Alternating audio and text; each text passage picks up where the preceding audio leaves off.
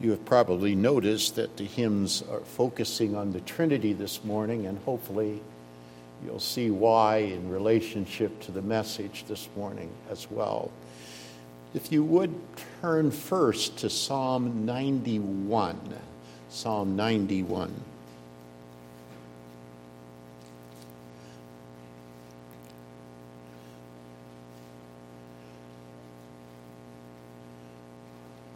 Anyways, I'm going to make a comment this morning about how this section is a great prophecy concerning the text that we're going to be looking at in Mark. You might keep that in mind, in the back of your mind. Psalm 91, starting at verse 9. Starting at verse 9. Listen to the holy, infallible word of God.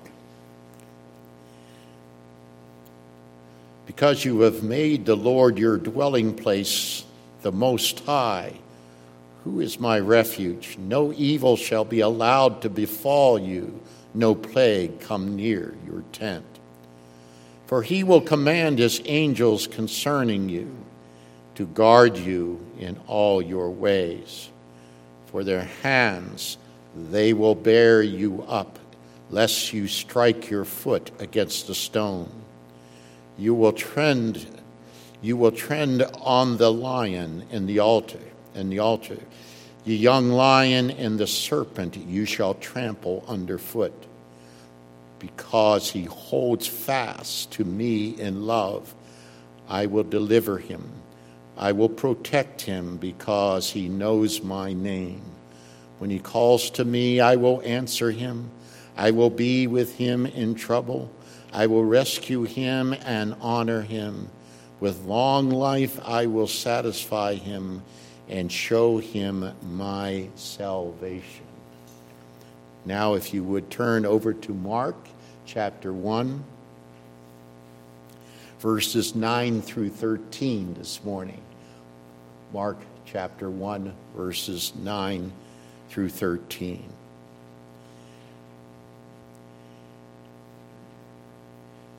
In those days, Jesus came from Nazareth of Galilee and was baptized by John in the Jordan. And when he came up out of the water, immediately he saw the heavens being torn open and the Spirit descending on him like a dove. And a voice came from heaven, "You are my beloved Son. With you I am well pleased." The Spirit immediately drove him out into the wilderness. And he was in the wilderness 40 days, being tempted by Satan. And he was with the wild animals, and the angels were ministering to him. Let's pray.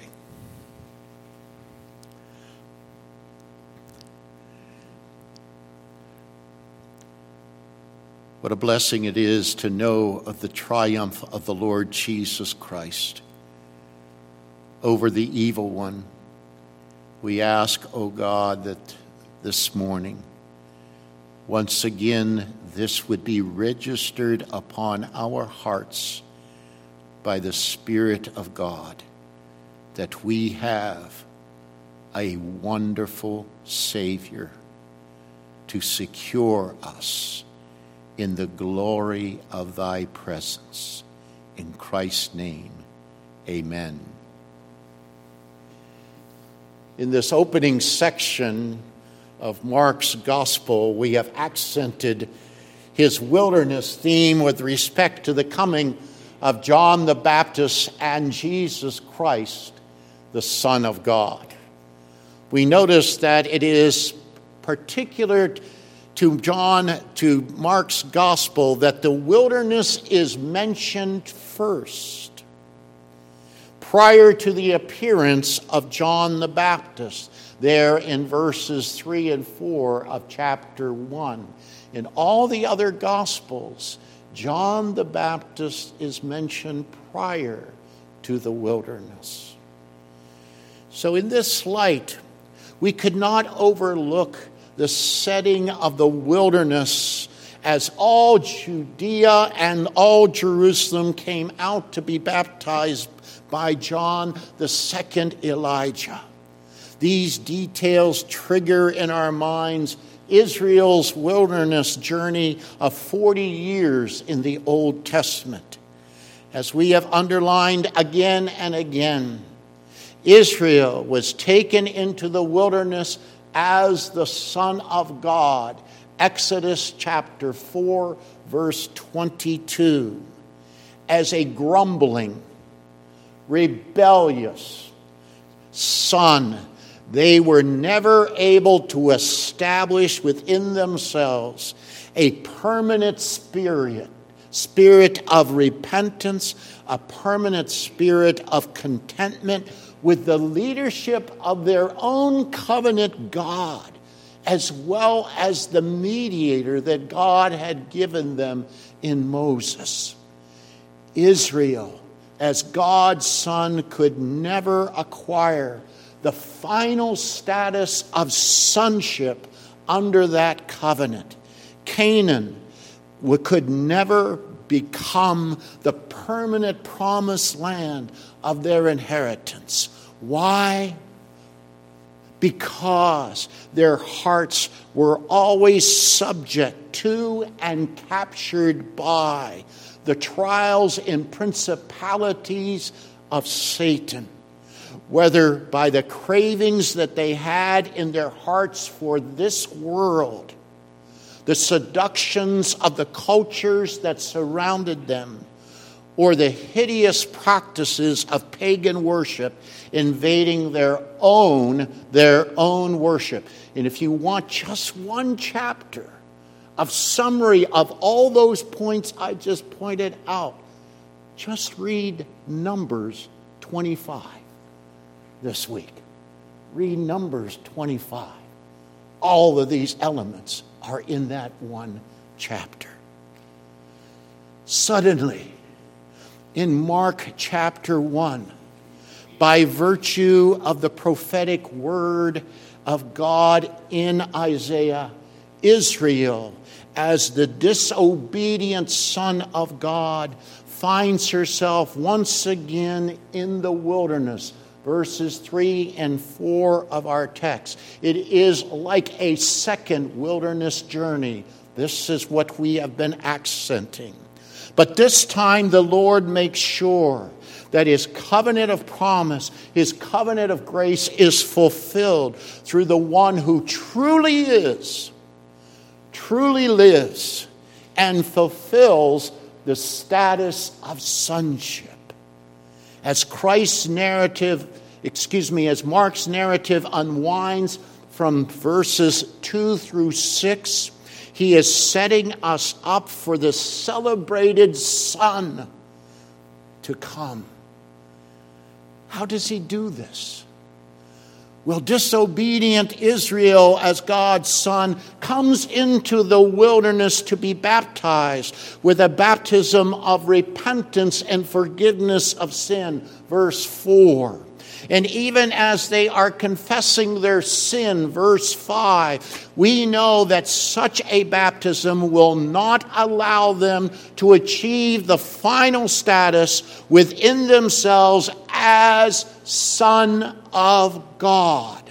Like the Old Testament ceremonial sacrifices, John's baptism of repentance and forgiveness of sin and its confession needs a final end to those ceremonial sacrifices of repentance and forgiveness.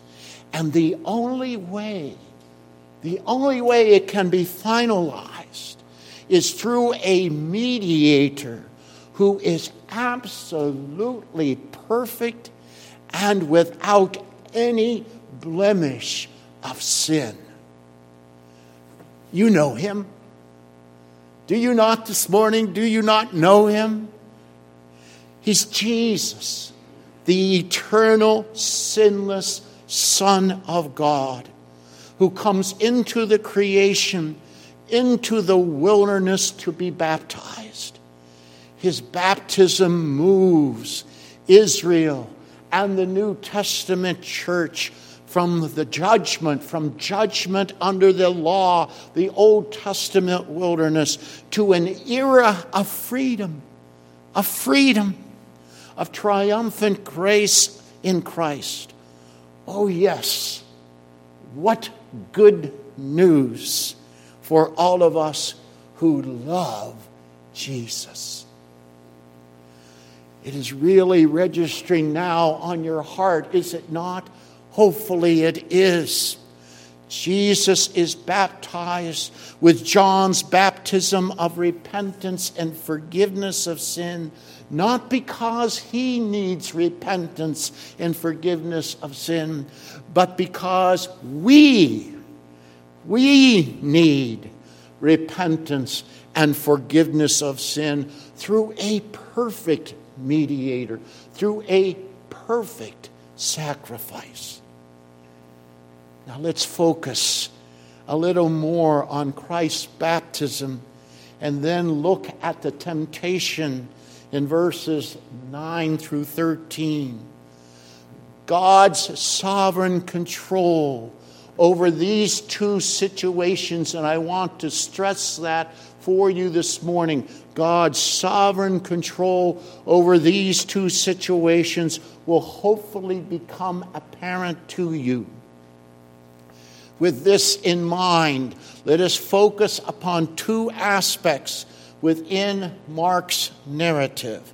First, in both incidents, the Christ's baptism and the temptation, Mark centers upon Christ in the text and not the people. Not the people of Israel.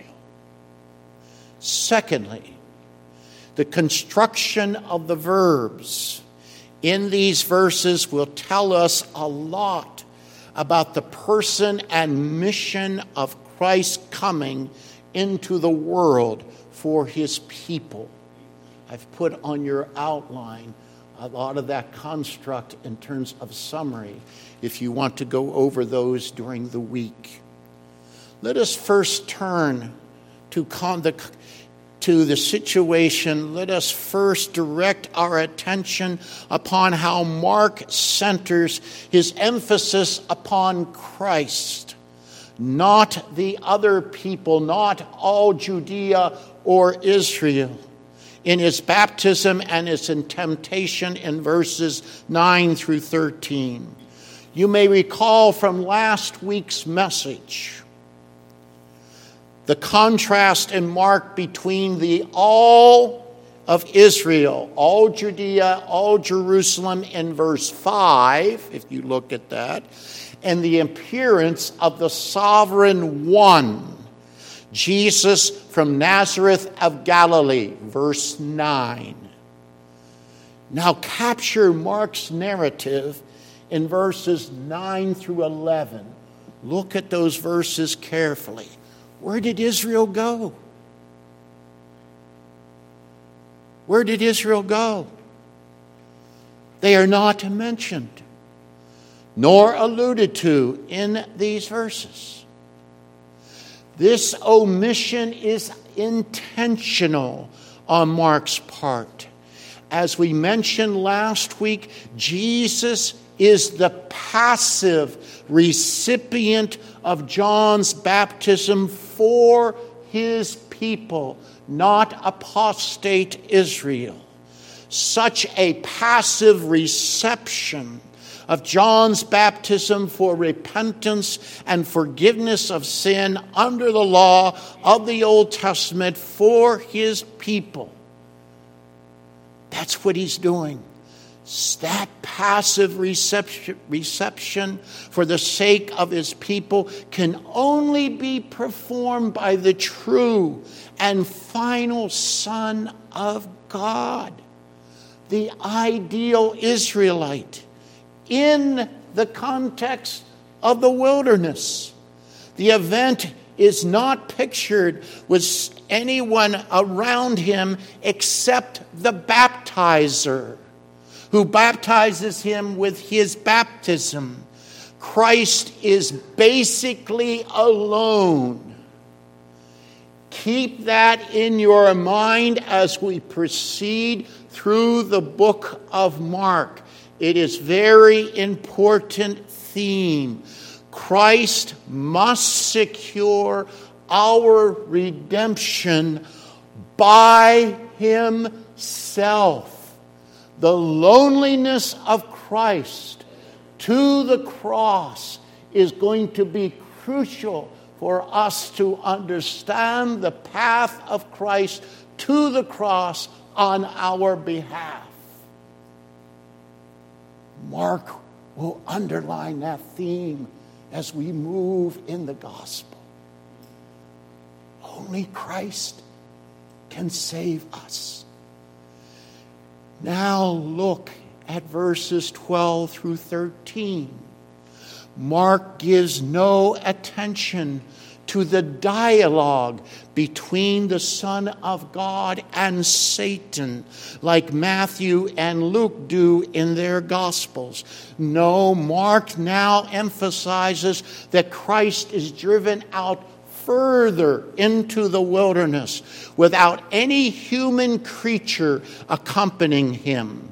The focus is upon the true spiritual religious battle between principalities and powers in the air throughout the entire creation.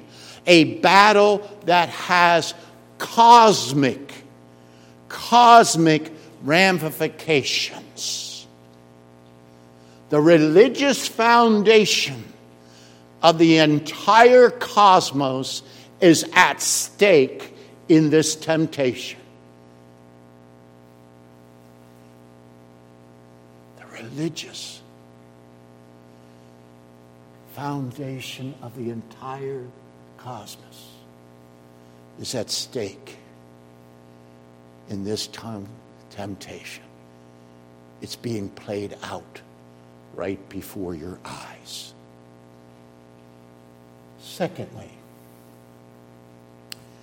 in the second place, we will give attention to the active and passive verbs in verses 9 through 13.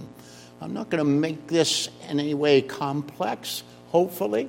I'm just going to talk about passive and active. You listen to those terms as we proceed. Hopefully everything will be clear to you. In this case, they tell us a lot about the person and mission of Christ for his people. As we look at these verses, do not lose sight that God's sovereign will is at work directing these two events, his baptism and his temptation.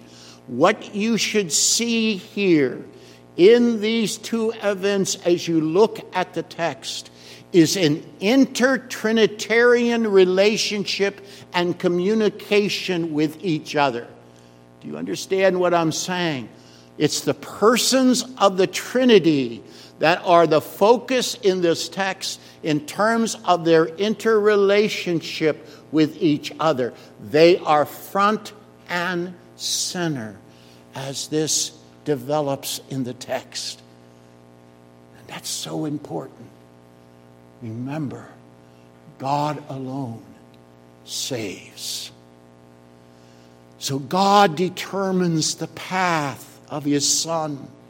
Indeed, he came into the wilderness according to the word of the Lord in Isaiah.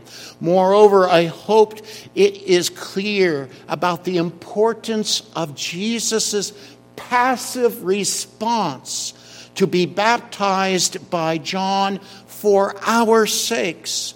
Paul in Romans chapter 6, 3 through 4 provides the entire scope. We mentioned that last week. Christ's baptism in the Jordan is on behalf of our repentance and forgiveness for sin under the law, which in turn points us to the absolute assurance of repentance and forgiveness for sin upon the cross of Christ and Christ coming up out of the water, an active verb. He's coming up out of the water, points to the fact that Christ's own righteousness necessitates his resurrection from the grave, in which his own people, us, are brought into participation into the newness of life that is secured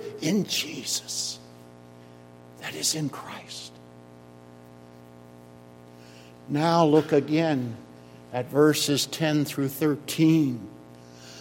There is no mention of a human figure in 10 through 13. Interesting. In John's gospel, it's John who tells the whole story that you see in verses 10 through 13 here in this text. Well, that's for another time. But you see, the interaction in verses 10 and 11 is between the triune God of heaven and earth only. Only. Christ saw the heavens being torn open. He actively participates in this vision. He saw the heavens open. But Christ is passive with respect to the heavens being torn open. God has torn open the heavens, and Christ sees the action of the Holy Spirit descending on him like a dove. Then note the active voice of his Father from heaven. His ordination for his mission of redemption and judgment in the creation comes from his Father himself. The origin of Christ's mission is from heaven. The origin of Christ's mission is not from the earth. It's from heaven. In this context, you do not want to miss the word immediately. King James, straightway. If any of you have ever been in a Bible study on Mark, I am sure this word has been accented for you as a specific characteristic of Mark's writing. It appears 11 times just in the first chapter. It appears 37 times in the entire gospel. Mark uses the term as a dramatic alert of a certain event. Whoa! Are you getting it? I doubt if there's anybody here this morning that doesn't like a good drama. Okay. This is Mark bringing you to the edge of your seat, sitting at the story, listening to the story. It's a dramatic event. You see, in the way that he's using this term, immediately Jesus saw the heavens being torn open. A new event of supreme importance is occurring here. The inauguration of a new era is dawning in the entire cosmos. God the Father and the Holy Spirit are testifying that the true Son of God has arrived into the creation. The prophetic voice from God in heaven, often given to the prophets in the Old Testament, is now showering the greatest prophet who has ever walked the earth. Yes, the day prophesied by Isaiah chapter 64:1 is here. Is here. The heavens have rent apart. The heavens have been torn open as the presence of the Lord, Father, Son, and Holy Spirit have invaded the universe he has created. But as the heavens are torn open, The Isaiah imagery there is that the mountains quake. As you can think about that, as the heavens are torn open, the Son is the passive recipient of this revelation as the Holy Spirit actively descends upon him like a dove. The day of the anointing of the messianic figure by the Holy Spirit has arrived. Look no further. The prophecies of Isaiah are fulfilled. Christ, the Messiah, is anointed. He is consecrated. He is sanctified by the actual Holy Spirit. It is not an earthly anointing ceremony with oil, which the kings, prophets, and priests received under the old covenant.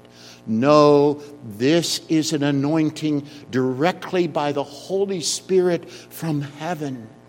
It is a glorious ceremony surrounded by the infallibility of the Messiah's mission being accomplished.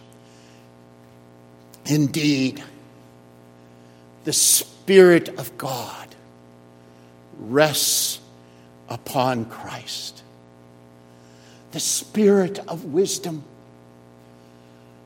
understanding, counsel, might, justice, righteousness, equity, and faithfulness in blessing and in judgment.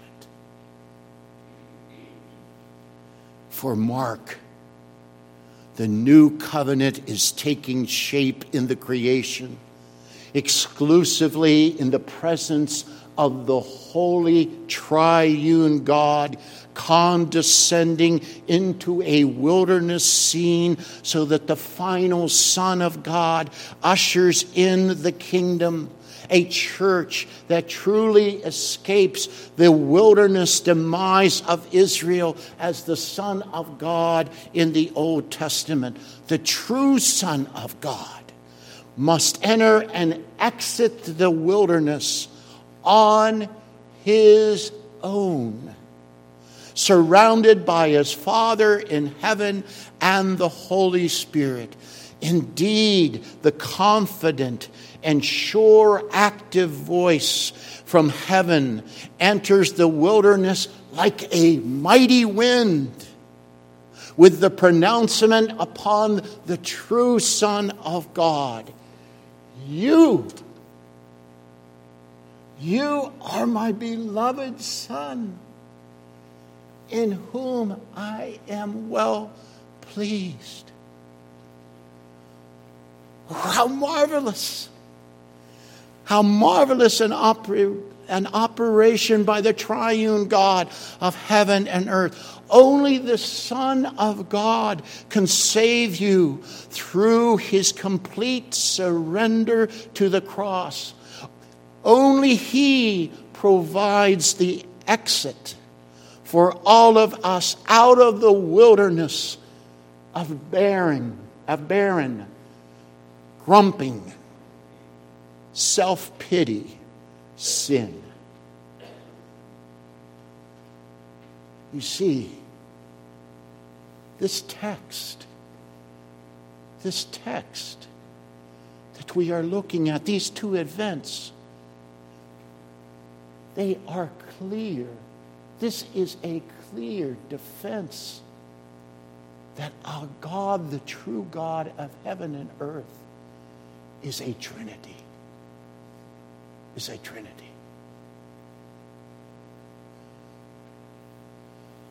You want to prove the Trinity to somebody?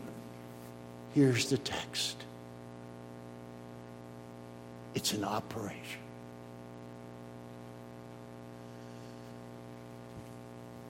But our rescue out of this wilderness is not quite complete in Mark's narrative.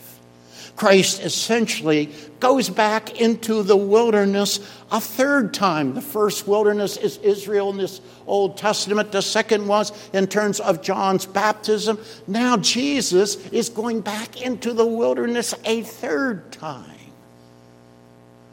The same Holy Spirit who anointed him as the Christ, as the Son of God. Now, here comes the word again, right?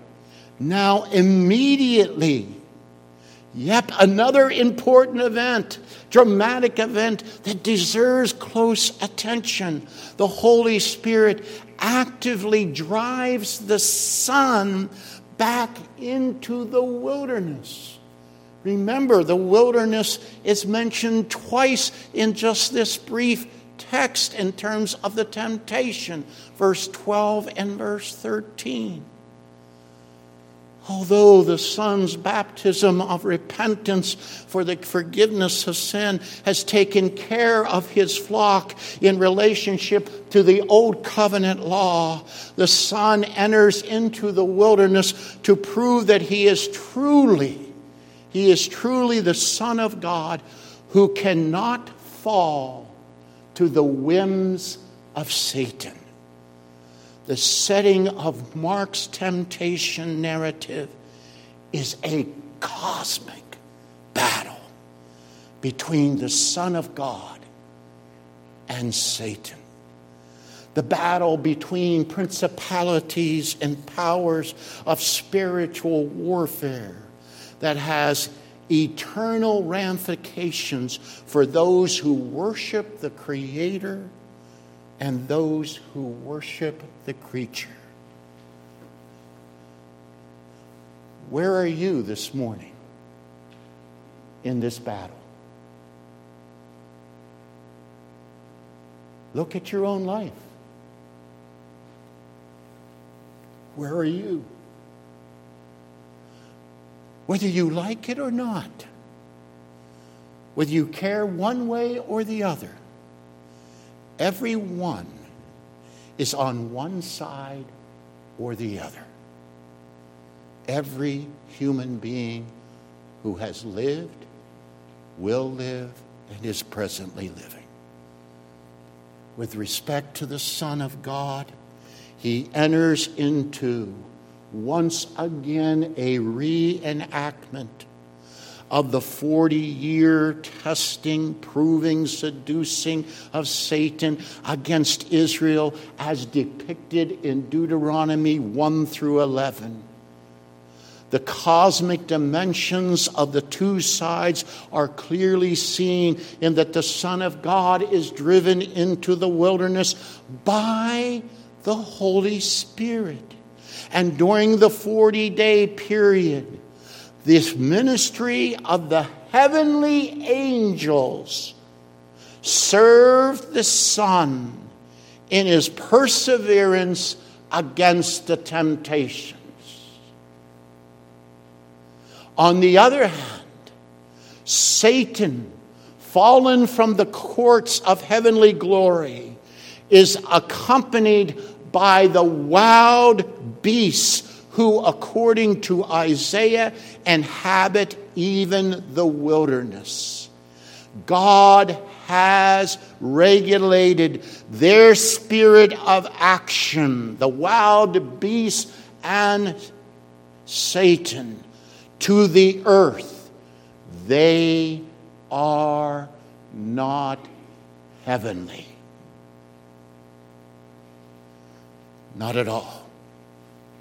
Hence the Son, our Christ, is sustained in this wilderness event by the ministry of the Holy Spirit and his angels, in order to exit the wilderness battle in his righteous obedience and move to complete his mission at the cross and in his resurrection. Congregation, you may not be able to find a better prophetic voice about Mark's account of the temptation than what appears in what we read earlier this morning in Psalm 91, 9 through 16. Read it this week, and read it as Christ owning the very words in that text, and see yourselves victorious in Christ in the psalm. Mark's entire gospel will accent the Son confronting demons. Christ will continue to confront Satan and his minions and be victorious throughout the whole gospel. Where is your faith in Christ for the everlasting victory over Satan and his forces? Will your faith not find a dwelling in the shelter of Christ? I ask you this morning, will your faith not abide in the almighty power of Christ's Spirit within you? Will your faith not say right now that the Son of God is my refuge and my strength, in whom I place all, yes, all my trust? If you're wondering, I've just applied Psalm 91 verses 1 through 2 to Christ and place it before you in terms of questions in your own life and relationship with Him. After all, Christ is the sovereign majority of the one. Of the one. Let's pray.